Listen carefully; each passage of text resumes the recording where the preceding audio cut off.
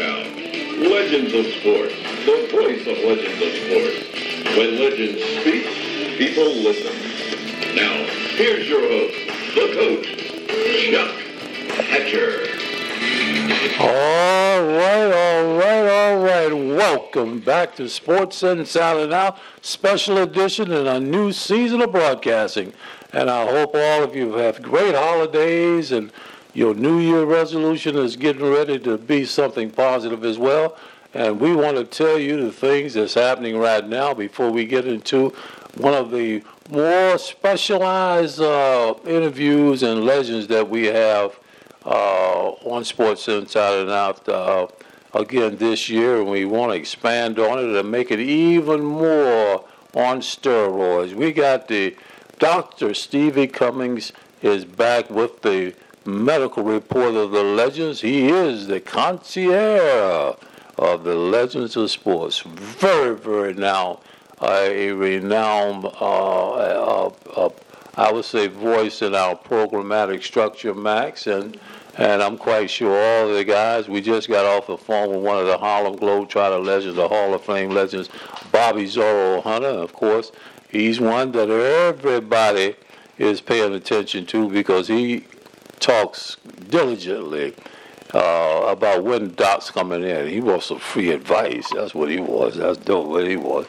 But listen, it's a great situation. Thanks God for us to being able to be a part of the one of the great actors and acting families of TV and movie. Tim Reed, award-winning actor now and filmmaker and storyteller. We're working on his new network, Liberty Cable, Legacy TV and Film. And we're so fortunate to be able to broadcast in every English-speaking island nation in the Caribbean and in Central America, as well as our Bermuda sports affiliates now. We're so happy to have the island stats and Bermuda sports involved, which takes care of all the Commonwealth of the England. We are England and all the other areas where the English Commonwealth or the Kingdom of England, what you want to call it, man. Yeah. But listen, let's get started right now. We're going to talk about that a little bit later, and we're going to tell you, please, the SoundCloud broadcast out of Germany is catching on now. We're pulling in well over 16 countries, and of course, it's very hot and popular here, and on Spotify as well, the world's best renowned network for cable and sounds. But we're going to talk right now. We want to get ahead. Don't get too far ahead of it. But we got the news you can use, and now we got it where you will have the coming from the horse's mouth. These are the ones that could give all the legends, men and women, and all the other fans around the world that listen to us now.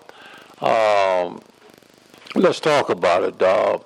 We're into a new season, of course, a new year, and a lot of the ball players, men and women now, WNBA and all the others are coming into play. It's a lot of illnesses that are coming about that we definitely want to stay in tune with, taking the necessary precautions of the COVID and the flu and this RSV. What do you call that, Doc? It's some type of respiratory. Respiratory syncytial virus. There you go. And we're going to give a good little overview, Doc, and have Dr. Habibi come in and give us the things that's very concerning, because all of these things are interacting with the youth, the adults, the fans and all.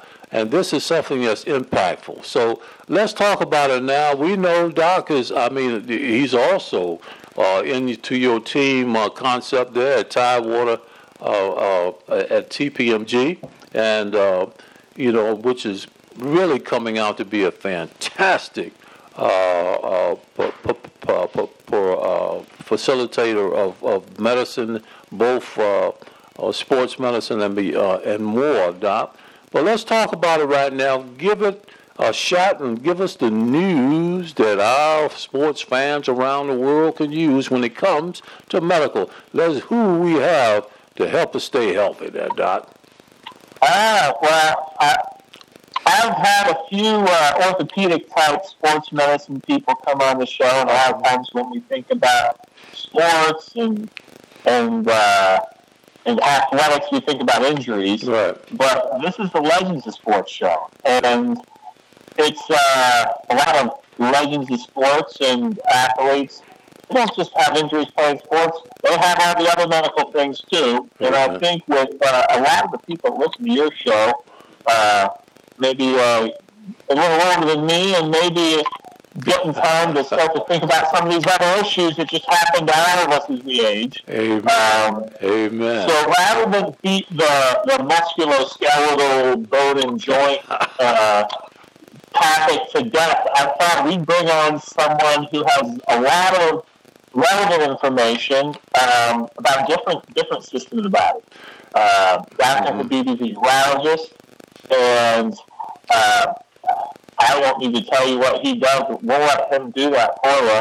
But before we get into medicine, because it's a sports show, I want to hear just a little bit about Joe Habibi, the athlete. Absolutely. Joe. Absolutely. Joe, welcome to the show, and tell me what you think about that football game last night. Well, first of all, thanks for having me. I appreciate the opportunity. And the game was okay. I don't think the end result was too much in question the whole time, but I had it on in the background a little bit while I was doing my work. But just I always, anytime there's a major sporting event like that on, I'm at least watching it in the background of whatever else I'm doing. Yeah. So, oh God.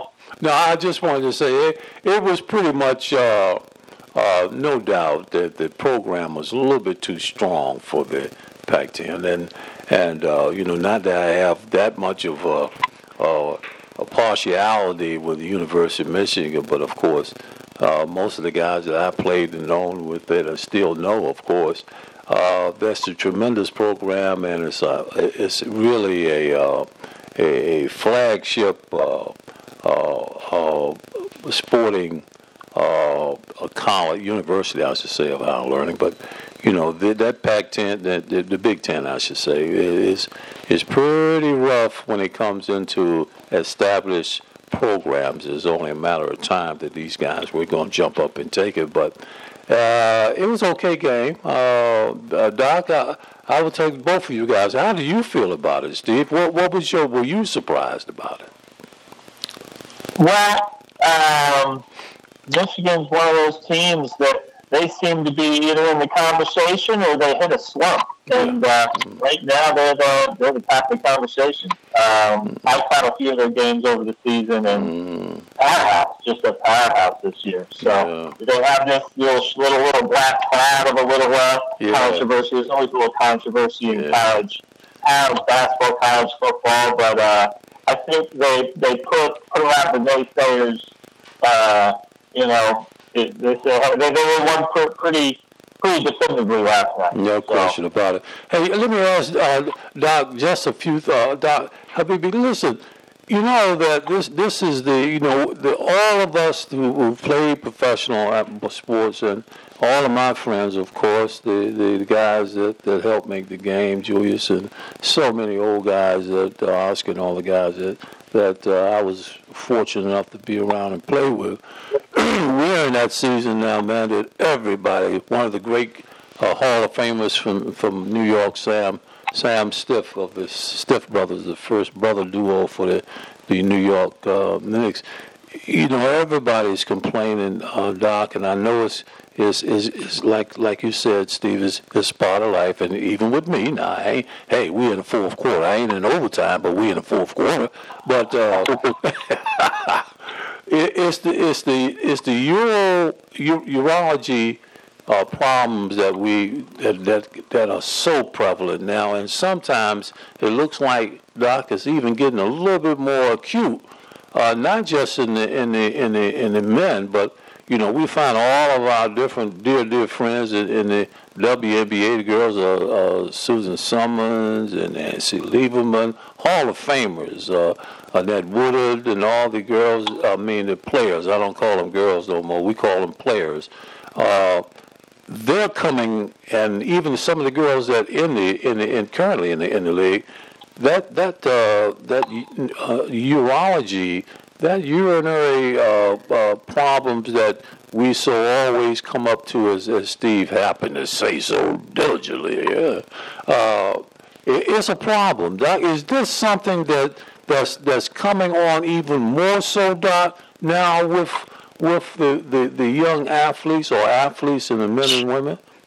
Sure. I mean, I think in urology, we deal with such a broad range of issues.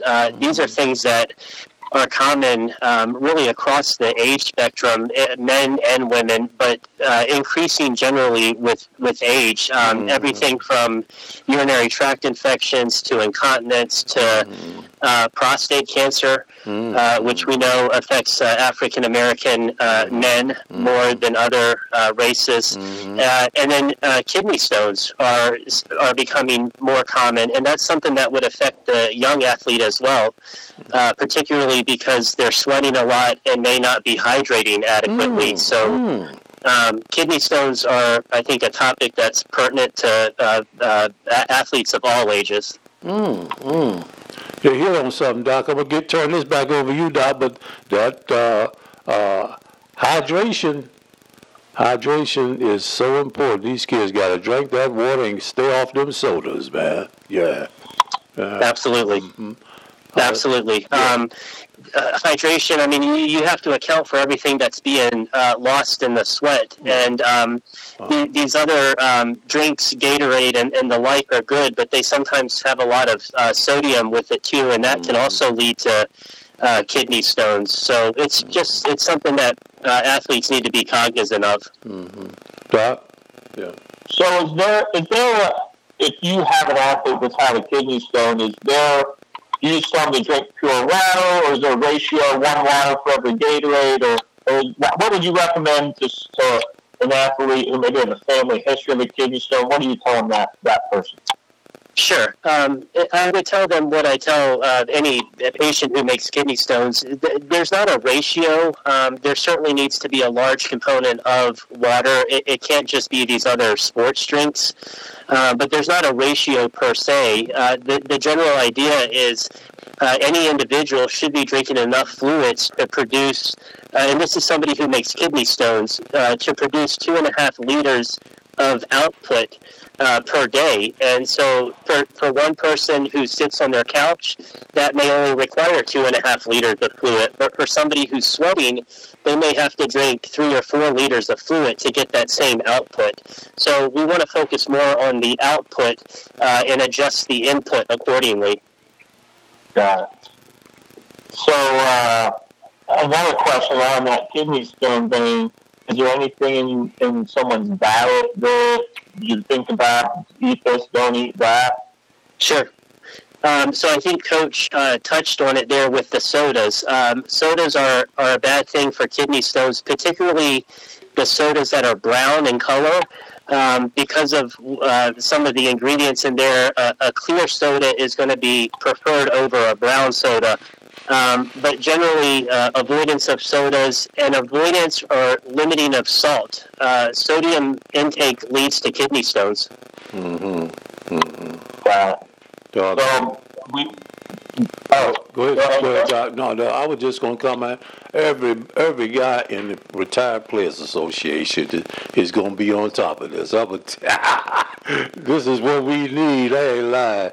Yo, so, what's the general recommendation, Dr. Habibi, for when someone needs to see a urologist? I'm in my early 40s.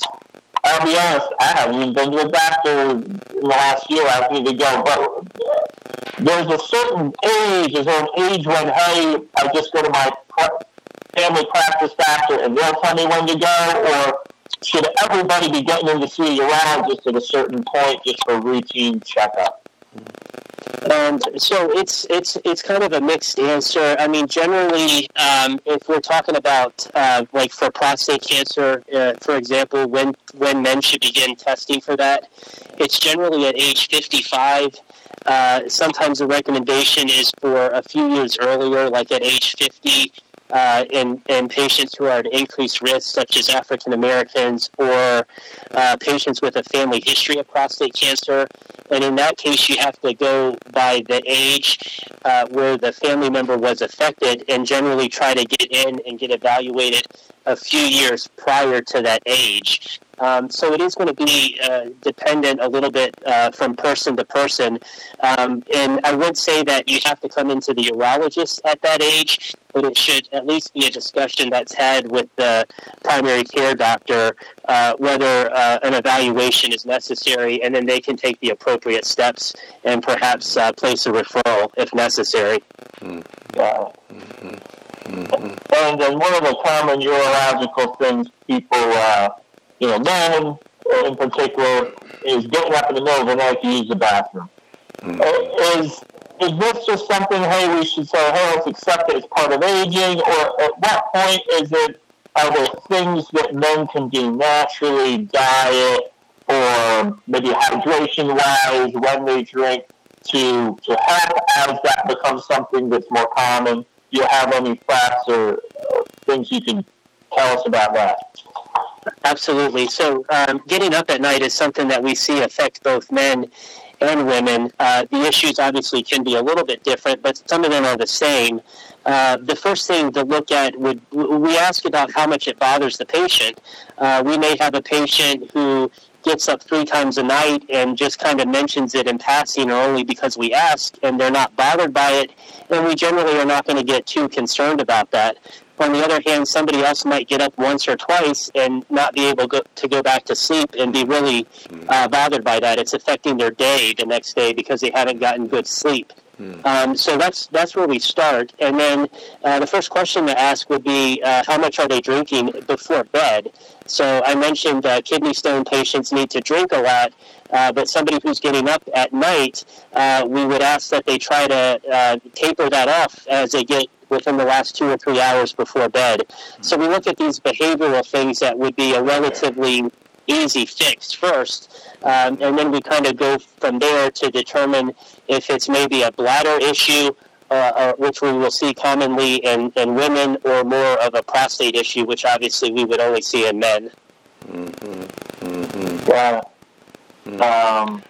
And then, just from a curiosity standpoint, how much time are you spending of your week in the office, maybe just seeing patients or office procedures, and then how much time are you spending in the operating room in a week, day-wise, and then what kind of procedures is it that a urologist does? Sure.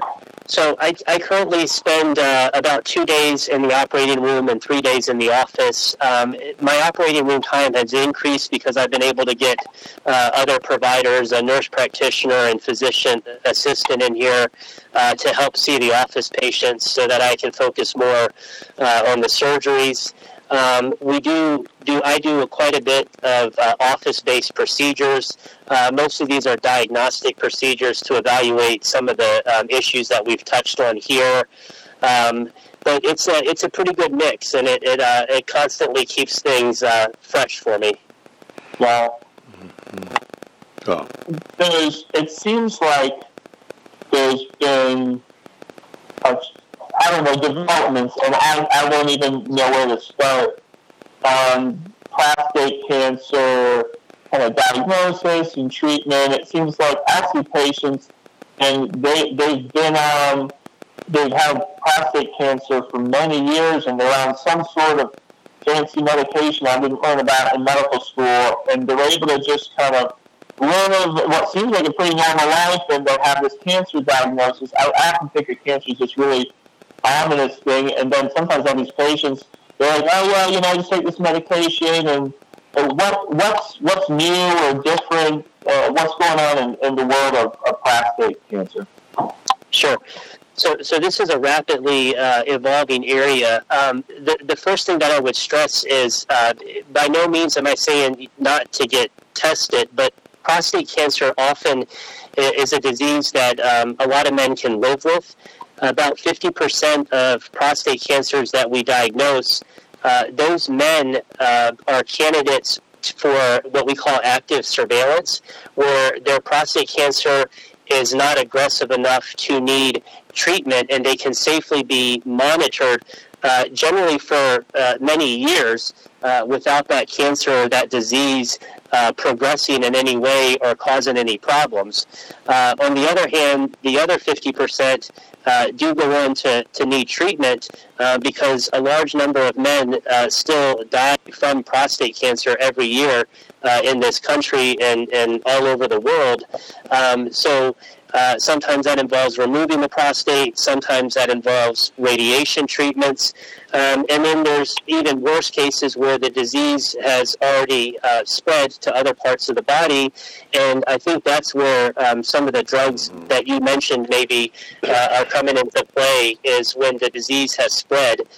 Because then we're no longer talking about a cure, but we are talking about chronic management and something that we can generally control for a good number of years by way of different medications and moving from one medication to another. And it's a rapidly evolving field, and there's many new drugs coming out in that area. Almost, it seems like on a monthly basis. Mm-hmm. So, as a surgeon, I'm a surgeon. There's sometimes we're in a situation where, well, if you're a hammer, everything's a nail, and we want to fix the problem by cutting out a disease. And there's proton treatments and radiation and medicine. I guess it probably depends on the patient. It's probably not a one-size-fits-all answer. But can you speak a little bit to a patient who doesn't have a cancer, has just a benign large prostate? What are kind of the top 2 or 3 treatments, and when would a patient take one of those, common treatments? Sure. So we're talking about benign prostate disease. This is enlargement of the prostate gland that's not cancerous, that is causing some of the symptoms we discussed earlier, like getting up a lot at night. Again, we would start with the degree of bother that it's causing the patient. Generally, if they're seeing a urologist, that means that they're already bothered by the condition. We often will try medications first. It's not a requirement to do that, but just kind of, to see how the patient responds. Maybe that kind of fixes the issue right there, and they're happy just staying on the medication. In other cases, the medication's not enough, or patients have side effects from the medication, and so there's a large number, at least half a dozen ways probably that we can surgically address the prostate that doesn't involve a complete removal. So that avoids a lot of the side effects that would come with a radical prostate removal for cancer. And this is anything from like a Urologist procedure to kind of separate the 2 sides of the prostate, to opening up a better channel with a laser and various means of going about achieving that. And it's really based on what the patient's goal is and the various slightly different side effects from each procedure in terms of sometimes sexual function and those issues. Well, do you find yourself using robots in urologic surgery? And I think a lot of times in my field that people hear about a laser or a robot or a computer, and they're so excited because they heard the word, and then it's have at the plowed or when it's useful. Is there any role of robots in the type of surgeries you're doing? Yes. As a urologist, we use the robot, the Da Vinci robot, surgical robot, quite a bit. The most common application would be for the radical prostate removal for a prostate that is cancerous. It can also be used for kidney surgery to remove kidney tumors. And then also for extreme cases where the prostate is really enlarged and not cancerous, and but too large to be addressed by some of those other means like the laser, then we can also go in there in a minimally invasive way with the robot and address that.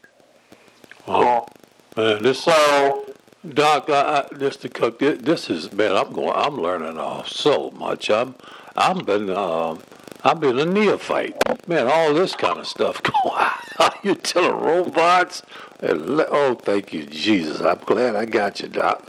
One thing, and I'm not gonna get too into the personal thing because Dr. Habibi, of course, is my urologist. I got to put that out there, but he's all right. Also, I'm quite sure a lot of guys that are in my business that I talk to and work with all over the world. All of us have situations of erectional dysfunction. Let's talk about that. Is there I'm just want to ease across it now. I'm not going to make a complete situation of it now. What's the latest and the greatest? What is the latest and the greatest? I really want to know. No, inquiring minds want to know. Oh, yeah. Asking for a friend. Asking for a friend. There you go. Steve, you know I love you like this, but I'm telling you, you know how to correct stuff. Well, Watergate it for me, Steve. Go ahead. What's up, Doc? Give my guys and all of us out there a little. Sure. So the question is about erectile dysfunction. That's correct. It's very common. I have to kind of reiterate that to patients every day. I had a guy in his 40s in here today who couldn't believe he was having this discussion with me, but I had to pull up some statistics where it shows about 40% of men by age 40 or in their 40s are affected by this. So the first thing to realize is that it's common. I often will get the question from men whether it's their other medications that are causing the issue. And I say that, sure, that's part of it, but that's probably not all of it because they're on those medications for a reason. So, for example, some high blood pressure medications can contribute to this problem of erectile dysfunction. And I have to remind patients that they're on high blood pressure medication because they have high blood pressure. And that is a leading cause of erectile dysfunction is high blood pressure, diabetes. And in terms of treatments, we've got everything from the pills that I think everyone is aware of to some more mechanical options, I'll say, to medications that would be delivered more directly to the area that we're talking about. But typically, we're going to start with the easiest thing, which is the medications that are taken by mouth. Right. Well, this we will continue this conversation, Doc, at a later time. Oh boy, I love it, guys. I'm not going. Not to disrupt the sequence of conversation here, but I just had to put that out there, Doc. And this 40 years old thing, Dr. Stephen Cummings, you are a baby. Stop it. You're a little kid. Both of you guys. I don't want to hear that no more. I don't want to hear it no more. Okay. All right. I'm sorry, Steve. Let's go ahead and continue. Yes. Yeah. Oh, I'm at that point where I'm going to pick up basketball. I hurt in the morning now. I relate to you, Coach. I'm starting to understand the ravages of old age. You're getting me now. Oh, my God.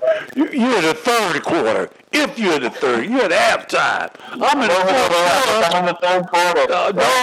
I'm in the fourth quarter trying to get out of the overtime. So listen. Oh my God, I love these guys. But anyway, go ahead, Steve. I'm not gonna go.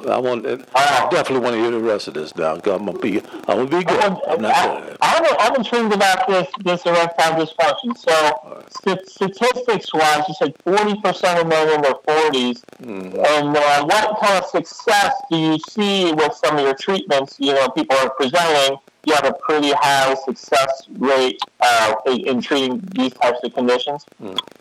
Yes. So the 40% would be, any kind of issues at all, ranging from mild to severe. So these are not, it's not 40% that have a complete problem, but they have some degree of an issue there. And the success rates with the treatments are generally very high. We would define success in this case as basically patient satisfaction. Do they feel like the issue is addressed, completely?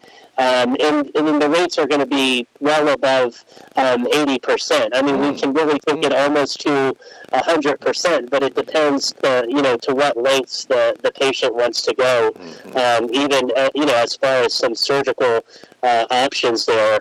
But just in terms of the easy things, the medications generally are going to be effective for probably 80% of men, and it's not a static thing. I mean, these things change over time. So the medications may work initially, and then as age progresses, then the medications become less effective, and we have to move on to the other options. Right. Yeah. So here's a little bit of an out there question for you, Joe. But there's times when a patient delays care because it's a private thing, or they get busy. Are there patients that you've seen that you say, "Oh boy, I wish you'd seen me sooner"? Or that person out there that maybe has a urologic issue? What can you say to the person? So, look out for this, look out for that, or what if there's somebody out there listening, and you're the urologist that can touch and say, "Hey, what would you say to those people out there?" Or is that too weird of a question to answer? No, I mean, I think you're just asking, what, who should not put off seeing a urologist, I guess. Yeah. Certainly, one of the things that shouldn't be ignored that we see all the time is blood in the urine. That is, especially, I mean, if the patient's seeing it, that means there's a lot of it there.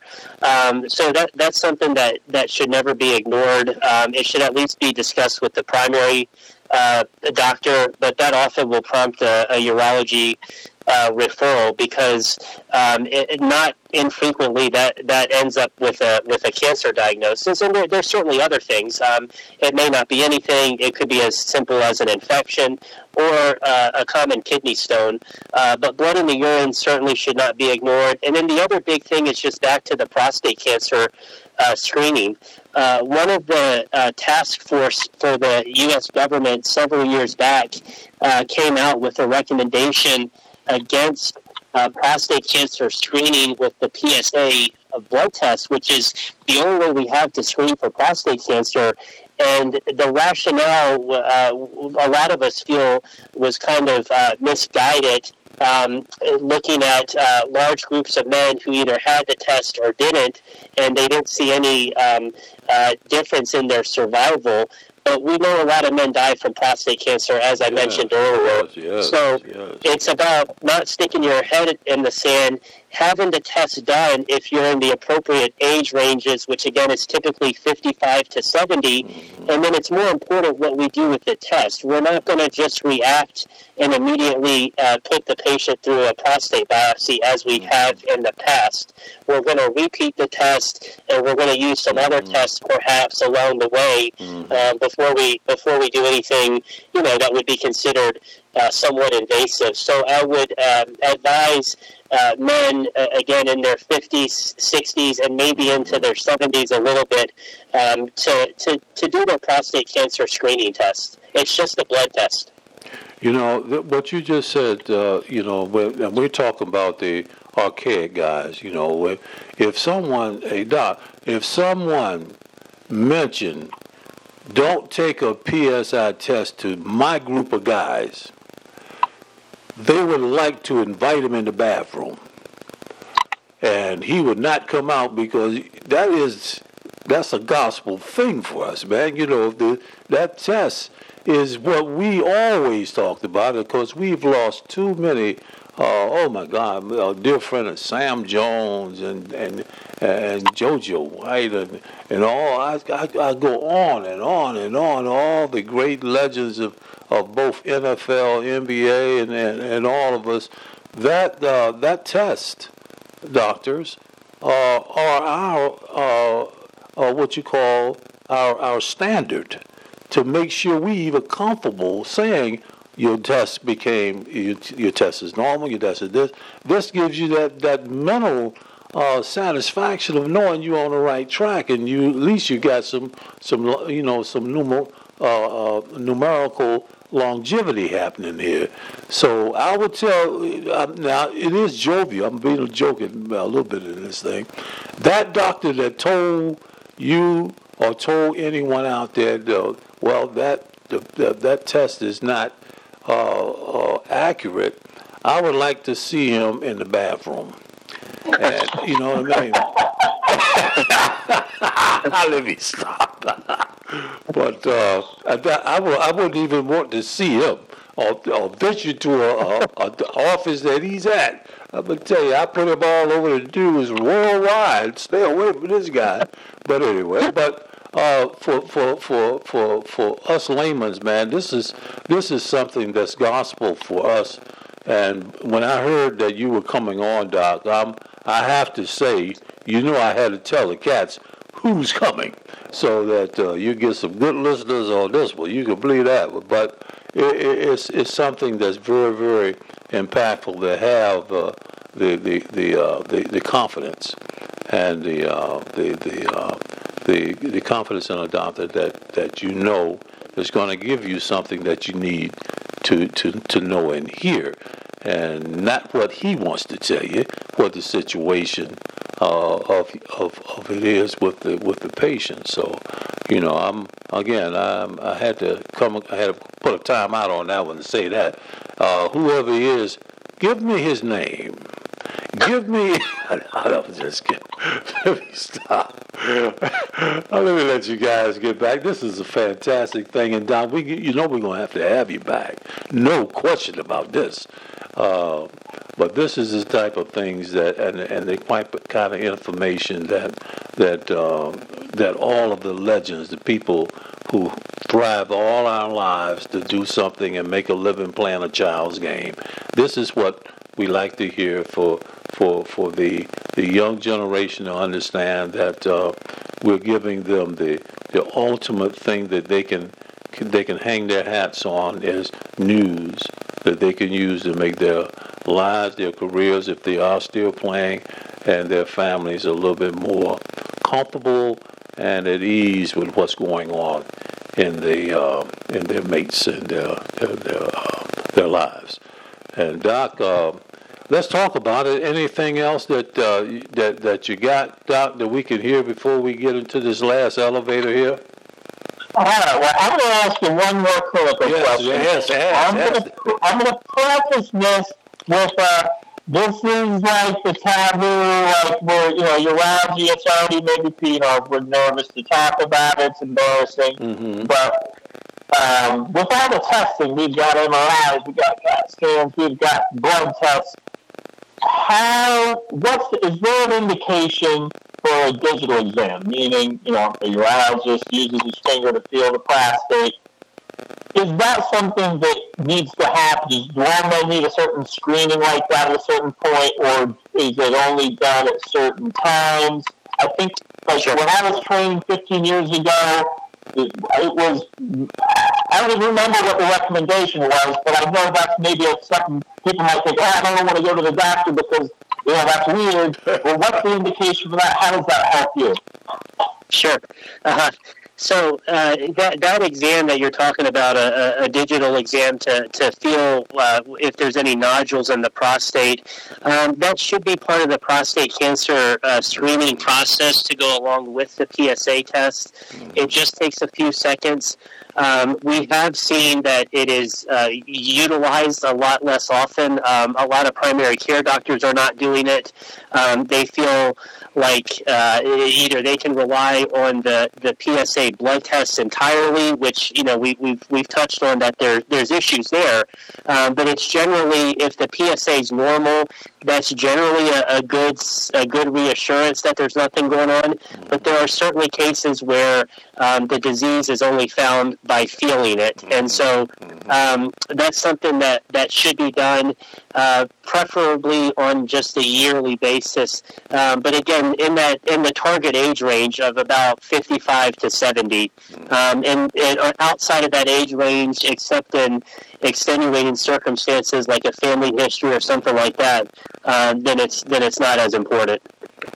Yeah, and that's based on statistics of disease and how you touch that target age, I guess.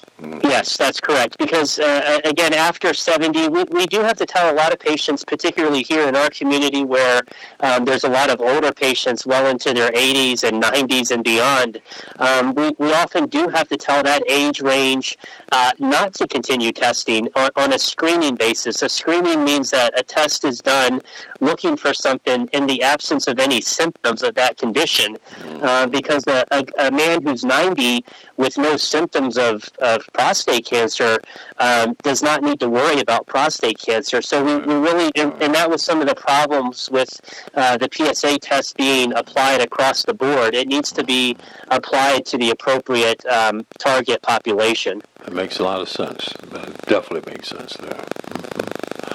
Well, I must tell you, I've learned a whole lot, and I know our listeners and all of the legends and their families, and have really zeroed in on this one. And I'm so happy to be able to have the only sports, I would say, a legends broadcast. We're not just sports; we're legends of sports, and we are very, very happy to be able to offer and have this type of broadcast for our listeners. Sports medicine is tremendously important, but the concierge, the person who comes and gives special attention to sports legends and their situations is something that is very dear and very catchy. It's very, very important, not just catching on. It is important to us now. And this is something that's very gender friendly. It's something that all of us need. And I know that this broadcast now being put on the we call it the steroids regime through the Spotify's, and also the show will be aired and on our networks with Liberty Cable and the Caribbean Cable Network, and of course Bermuda Sports. Hey Doc, once again you guys have shot a 3-pointer.